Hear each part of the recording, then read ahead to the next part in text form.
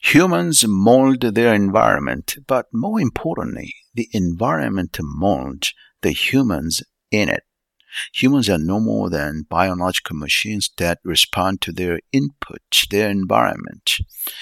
Every day, I think about how the advances in AI, robotics, human immortality, biotech, and nuclear fusion powered mass scale outer space humanity expansion tech will mold humans in brand new ways. The present human reality will not last forever.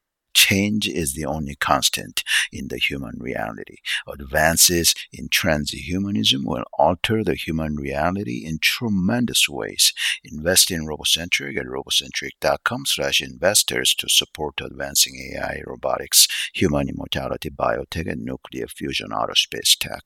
Now to the main content. Biophotonic 3D microscope development for biotech and artificial intelligence development, part 6. Let's continue going over the sacred basic knowledge required for developing whole dead human body 3D scanner microscopy technology for advancing human immortality, biotech, neurotech, and artificial intelligence. Invest in Robocentric at robocentric.com/investors to support advancing AI, robotics, human immortality, biotech, and nuclear fusion outer space tech. The onset of infrared is defined according to different standards at various values, typically between 700 nanometer and 800 nanometer. But the boundary between visible and infrared light is not precisely defined. The human eye is markedly less sensitive to light above 700 nanometer wavelength, so longer wavelengths make insignificant contributions to sense scenes illuminated by common light sources. However, particularly intense near-IR light, e.g. from IR lasers, IR LED sources, or from bright daylight with a visible light removed by colored gels, can be detected up to approximately 780 nanometer and will be perceived as red light.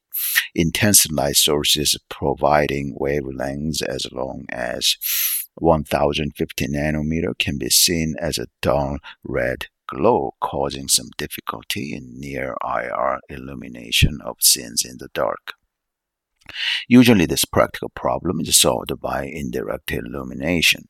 Leaves are particularly bright in the near IR, and if all the visible light leaks from around an IR filter are blocked, and the eye is given a moment to adjust to the extremely dim image coming through a visibly opaque IR passing photographic filter, it is possible to see the wood effect that consists of IR glowing foliage.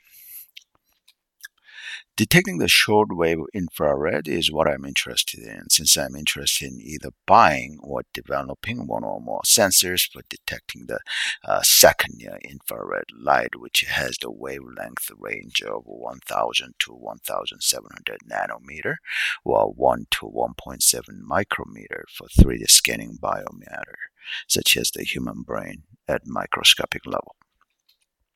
According to that data from Wikipedia I just mentioned, very long wave infrared with a wavelength range of 12 to about 30 micrometer is covered by doped silicon, which I interpret as being able to be detected or sensed by doped silicon. silicon. It also mentions that the common silicon detectors are sensitive to about 1050 nanometer, which is at the lower end of the second near infrared light. So the common silicon detectors cannot be used for detecting the full spectrum of the second near infrared light. At this point, I'm not sure whether a silicon-based electromagnetic radiation sensor can be used for the second near infrared light with a doping. I'll look into that. It also says that INGAAS, I'm not sure how it is pronounced by the scientist, maybe INGAS, covers to about 1.8 micrometer. The less sensitive lead salts cover this region.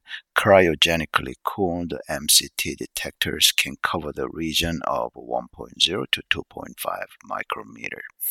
INGAAS, indium gallium arsenide. What a beautiful word.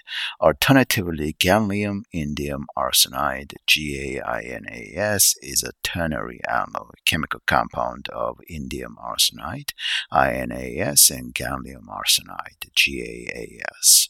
INGAAS is a room temperature semiconductor with applications in electronics and photonics. A ternary alloy is an alloy containing three metals or other elements.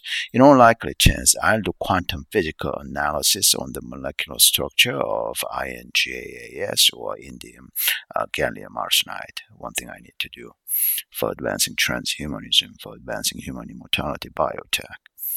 MCT or mercury cadmium telluride. HG, let me check that pronunciation, so make sure that I pronounce it right.